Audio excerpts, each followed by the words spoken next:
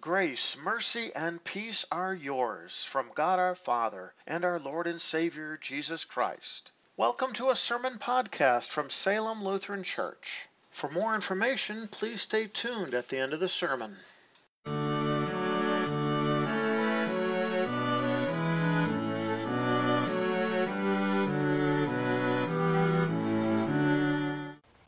This is the seventh Sunday of Easter, so it's the last Sunday of the Easter season. We just had Ascension last Thursday. 10 days after Ascension, which would be next Sunday, is Pentecost. And it is interesting that between Ascension and Pentecost, there was only one thing that was recorded in the Holy Scriptures. And it is that one thing that we're going to consider in our sermon for this morning. It was the choosing of Matthias to replace Judas Iscariot as the 12th apostle. Our first lesson for this seventh Sunday of Easter is found recorded in the book of Acts, chapter 1, beginning at the 12th verse. Then they returned to Jerusalem from the mountain called the Mount of Olives, which is near Jerusalem, a Sabbath day's journey away. When they entered the city, they went to the upstairs room where they were staying. Peter and John were there, also James and Andrew, Philip and Thomas, Bartholomew and Matthew, James the son of Alphaeus, Simon the Zealot, and Judas son of James. All of them kept praying together with one mind, along with the women, with Mary, the mother of Jesus, and with his brothers. In those days, when the group was numbered about 120 people, Peter stood up among the brothers and said, "Gentlemen, brothers, the scripture had to be fulfilled, which the Holy Spirit spoke long ago through the mouth of David about Judas, who became a guide for those who arrested Jesus. Judas was counted as one of us and was given a share in this ministry. Now this man acquired a field with what he was paid for his wicked act. When he fell head first, his middle burst open and his intestines spilled out. This became known to all the residents of Jerusalem, and so in their own language that field is called Akeldama, which means field of blood. Indeed, it is written in the book of Psalms, may his residence be deserted, let there be no one dwelling in it, and let someone else take his position. Therefore, it is necessary that one of the men who accompanied us during the entire time that the Lord Jesus went in and out among us, beginning from his baptism by John until the day Jesus was taken up from us, become a witness with us of his resurrection." They proposed two: Joseph called Barsabas, who was also called Justus, and Matthias. Then they prayed, "Lord, you know everyone's heart. Show us which of these two you have chosen to take the place in this apostolic ministry from which Judas turned away to go to his own place." Then they assigned lots for them, and the lot fell to Matthias. So he was counted with the 11 apostles. The word of the Lord. Our second lesson is found recorded in 1 Peter chapter 4, beginning at the 12th verse. Dear friends, do not be surprised by the fiery trial that is happening among you to test you, as if something strange were happening to you. Instead, rejoice whenever you are sharing in the sufferings of Christ, so that you may rejoice and be glad when his glory is revealed. If you are insulted in connection with the name of Christ, you are blessed, because the Spirit of glory and of God rests on you. Make sure that none of you suffers as a murderer, a thief, a criminal, or as a meddler. But if you suffer for being a Christian, do not be ashamed, but praise God in connection with his name. For the time has come for judgment to begin with the household of God. Now if it begins with us, what will be the end for those who disobey the gospel of God? Therefore humble yourselves under God's powerful hand, so that he may lift you up at the appointed time. Cast all your anxiety on him because he cares for you. Have sound judgment. Be alert. Your adversary, the devil, prowls around like a roaring lion looking for someone to devour. Resist him by being firm in the faith. You know that the same kinds of suffering are being laid on your brotherhood all over the world. After you have suffered a little while, the God of all grace, who called you into his eternal glory in Christ Jesus, will himself restore, establish, strengthen, and support you. To him be the glory and the power forever and ever. Amen. The word of the Lord. Our gospel for this Sunday is found recorded in the Gospel of John, chapter 17, beginning at verse 1. After Jesus had spoken these words, he looked up to heaven and said, Father, the time has come. Glorify your Son, that your Son may glorify you. For you gave him authority over all flesh, so that he may give eternal life to all those you have given him. This is eternal life, that they may know you, the only true God, and Jesus Christ, whom you sent. I have glorified you on earth by finishing the work you gave me to do. Now, Father, glorify me at your own side with the glory I had at your side before the world existed. I revealed your name to the men you gave me out of the world. They are yours. You gave them to me, and they have held on to your word. Now they know that everything you have given me comes from you, for I gave them the words you gave me, and they received them. They learned the truth that I came from you. They believed that you sent me. I pray for them. I am not praying for the world, but for those you have given me, because they are yours. All that is mine is yours, and what is yours is mine, and I am glorified in them. I am no longer going to be in the world, but they are still in the world, and I am coming to you. The gospel of the Lord. Grace and peace to you from God our Father and from our Lord and Savior Jesus Christ. Amen. Our text for consideration is found recorded. The book of Acts, chapter 1, beginning at the 12th verse. I'm going to open with the very last verse of this section. Then they assigned lots for them, and the lot fell to Matthias. So he was counted with the 11 apostles. This is the word of the Lord. Dear brothers and sisters in Christ, redeemed by the blood of Christ, and knowing you are heirs of everlasting life in Jesus Christ alone. Last week I met with the Budget Review Committee. Since our fiscal year starts on July 1, the work is already getting started to present a proposed budget for the new fiscal year. And at the end of June, or towards the end of June, there will be a voters meeting to then decide on a new budget for the new year. And of course, the biggest thing on the ticket item is the salary of the pastor. And how do you determine the number that you're going to put in there? And there can be any number of ways. God didn't dictate that a certain way had to be done.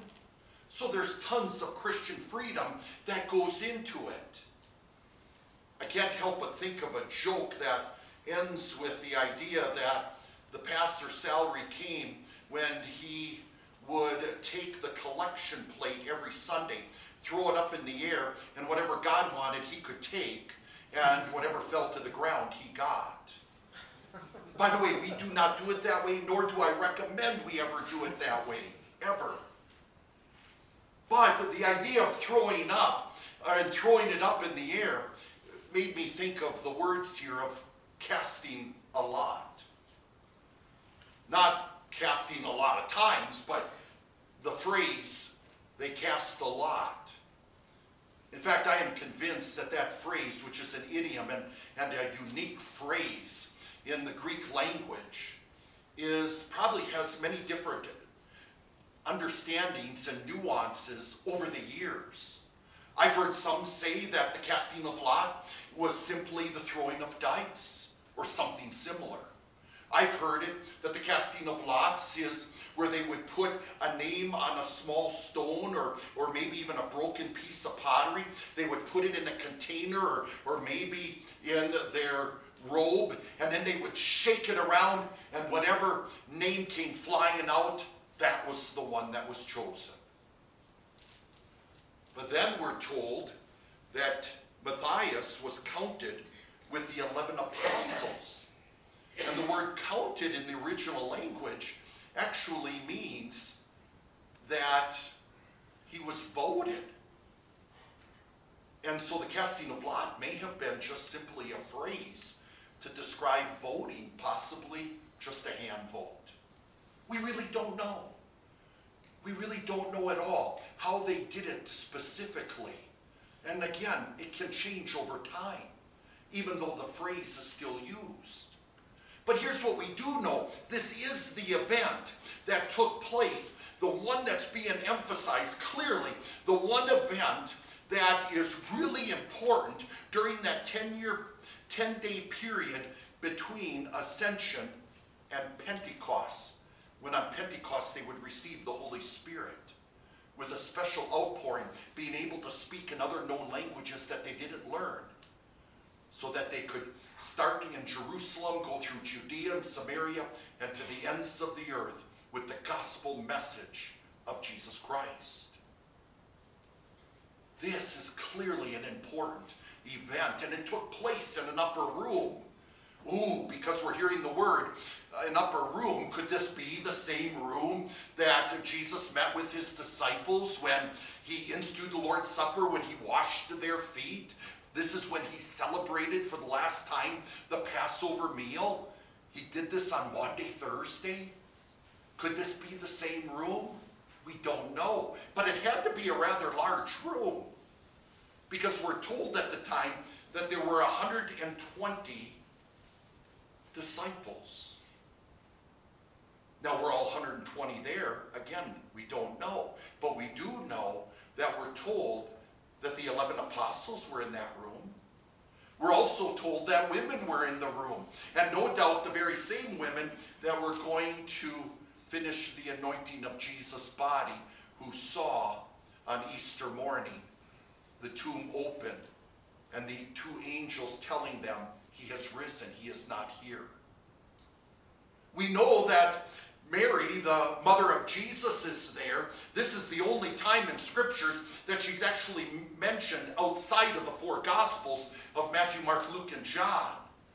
And in fact, this is the very last time we will hear of Mary again. And then we're told, and the brothers, and his brothers.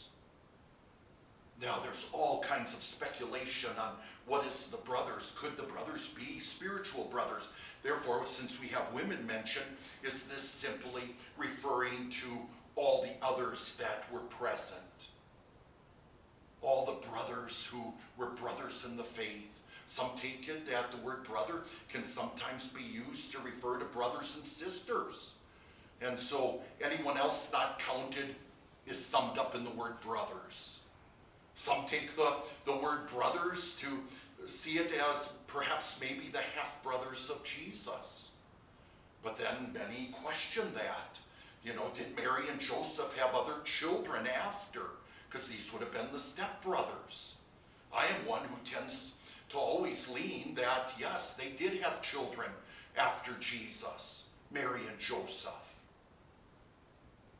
And we also know that these brothers, they weren't believers, but after Jesus rose and ascended back into heaven, they became prominent influence in that early Christian church. They became believers. Some believe that the word brothers is just another word for cousins. Maybe you could refer to any type of relatives. Well, no matter what is important is we have a large group of people gathering together, and it was during that time that Peter, taking the lead, spoke up. And he said this, The scripture had to be fulfilled, which the Holy Spirit spoke long ago through the mouth of David about Judas, who became a guide for those who arrested Jesus. Judas was counted as one of us and was given a share in this ministry. He doesn't tell us what the Holy Scripture is that he's referring to, but he does believe in verbal inspiration, that the Holy Spirit inspires the very words and thoughts for the human writers to write down. In fact, when you read 2 Peter, in the very first chapter, he emphasizes the importance of verbal inspiration and therefore understanding that the Bible is God's Word. But the scripture here, even though he doesn't quote it, we do know it. It's actually Psalm 41, and the reason we know it is because Jesus himself referred to the scripture on the first time they met in that upper room, when he took bread and dipped it in the sauce and gave it to Judas, quoting the passage that said, "The one who shares my bread has raised his heel against me." Scripture foretold, and it was fulfilled in Judas. He is the betrayer. In fact, Peter describes him as a guide, not just simply an example to the others who arrested Jesus. No, he was literally the guide who took the mob together to go and arrest Jesus. And remember, he betrayed him with a kiss. That was the signal. But yet this Judas shared in this ministry. He was a believer. He joined the apostles, the other 11, in witnessing. In fact, the word apostle simply means to send out. And the 11 were sent out, chosen by Christ himself for an intense seminary, 3-year training, and doing mission work. Judas had joined them in proclaiming the holy name of Christ with everyone they met. And yet, Judas betrayed Jesus. Oh, the height from which he fell. To be an apostle chosen by the Almighty himself, and now betraying him? In fact, he literally fell. We're told here that the very field of blood is the very field of blood that was called that. We hear it in the Gospels because Judas, after betraying Jesus for 30 pieces of silver, which was the price for a cheap slave, went and threw the money in, claiming he betrayed innocent blood. The religious leaders decided not to take the money and put it back into the general fund. But they decided instead that they would buy a field, and they called it the field of blood because they referred to the money as blood money. Now we're being told here it's called the field of blood because this is where Judas hung himself. And in fact, what Peter describes here is certainly not a bedtime story you give to your children with the hope they'll fall asleep. Especially when you hear the words, "He fell headlong, his middle burst open, and all his intestines spilled out."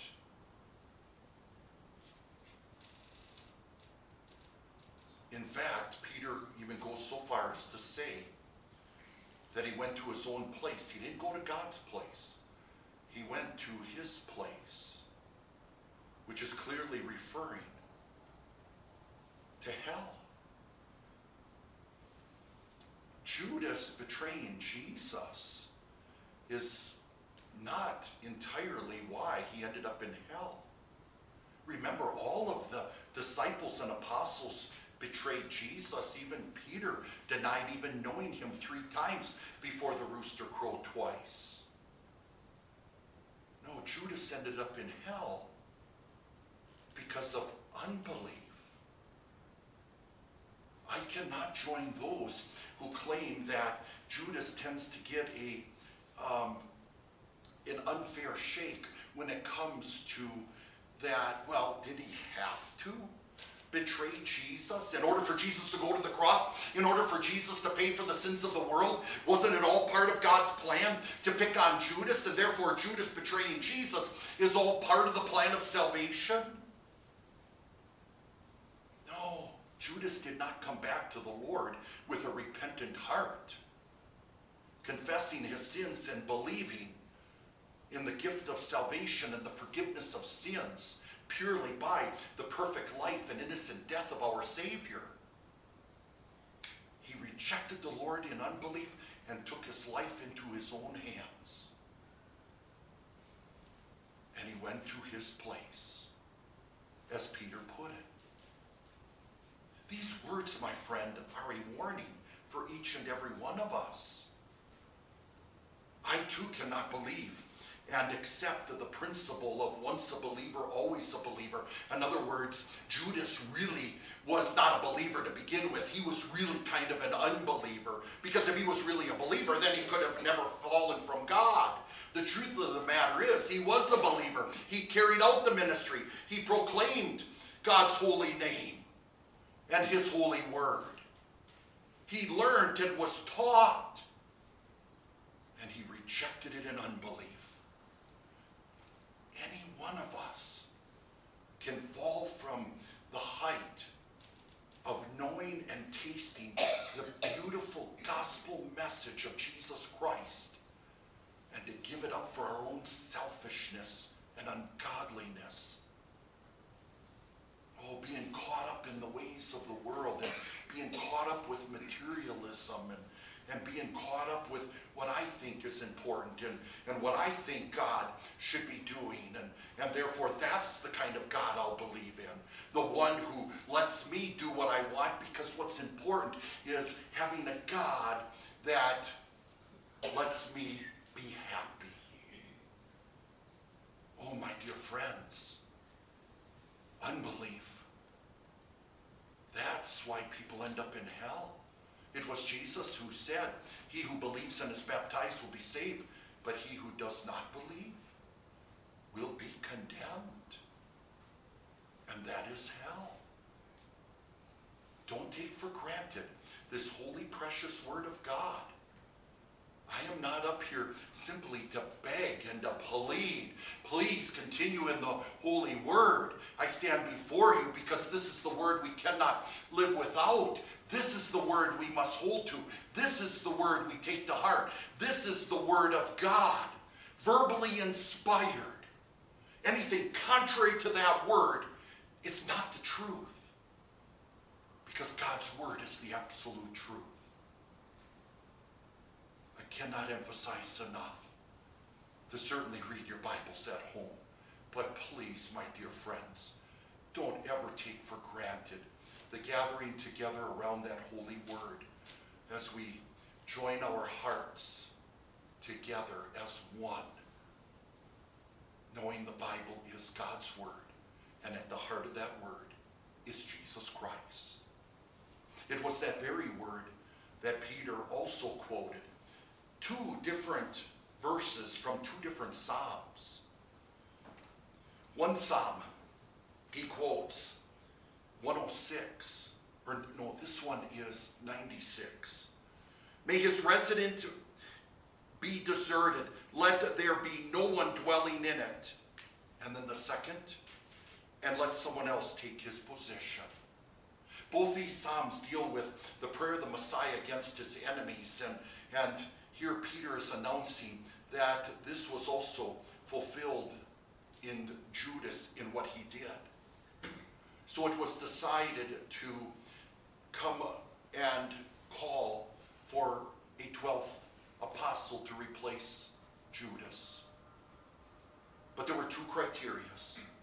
One is the person that they were going to choose had to be a person who has known Jesus, was with Jesus, heard him preach and teach, was an eyewitness of everything he said and did, beginning at his baptism right up to the time he ascended back into heaven. And the second criteria is he has to be a witness of the resurrection. He has to have seen it and be able to witness it, because the resurrection is not based on what people think it says. It's not based on fairy tales. It's not based on stories that got passed along and grows over time. It has to be an eyewitness account, firsthand. And they could only come up with two that fit the bill perfectly. There was Joseph, and then there was Matthias. By the way, these two men, the only time mentioned is here, and we never hear about them again. But before the casting of lot to see which of them they should pick, they chose this prayer. Lord, you know everyone's heart. Show us which of these two you have chosen to take the place in this apostolic ministry from which Judas turned away to go to his own place. They prayed for the Lord to make the choice. So even though the casting of lots or possibly a hand vote was taken, that's the very human side of it. But they really believed that even in spite of that, it would be the Lord's decision, and they trusted in that decision. Because of this passage, I believe that the call is divine. I believe that I'm not here as a preacher of the word and as a minister of the gospel simply because it was luck and chance that got me here. I believe I was called. Even though the voters at the time who looked over several names and made a decision and extended the call, I've always believed it was God who chose. That a minister is not where he's at by accident ever, but that God chooses him to be there and calls him to be there. He is not called to a church to simply do what the church wants and wishes. No, he's there to hold to God. And out of love for God and in serving God, he serves that congregation. He answers to God first. My dear friends, I'm not the only one called. The difference between a pastor and his flock may be because the pastor has a greater responsibility of being the overseer of the flock and the spiritual leader. But whether you're a pastor or a parishioner, we all have the same call. The call is to preach the gospel of Jesus Christ, to be witnesses of the resurrection that we too have seen and know because of God's holy word. We too are here to serve people with salvation that is in Jesus alone. And so, knowing that each and every one of us is called, we answer to the Lord. We serve the Lord. One of the biggest threats, and I would even go so far as to say the biggest threat to the entire Christian ministry is always apathy, indifference, laziness when it comes to knowing Christ and sharing it as his witnesses. Remember what Jesus said, make disciples of all nations. This is our purpose in life. Doesn't matter what we do. Doesn't matter what station we find ourselves in. What kind of work we do or we don't do. And we know that our main duty, our main purpose, no matter how we serve in this life, is that we are called by God. Called to be witnesses of the resurrection and called to serve people with salvation. God bless you in your ministry as you join this pastor in sharing that to the ends of the earth, called by God. Amen. The peace of God which surpasses all understanding, keep your hearts and minds in Christ Jesus. Amen.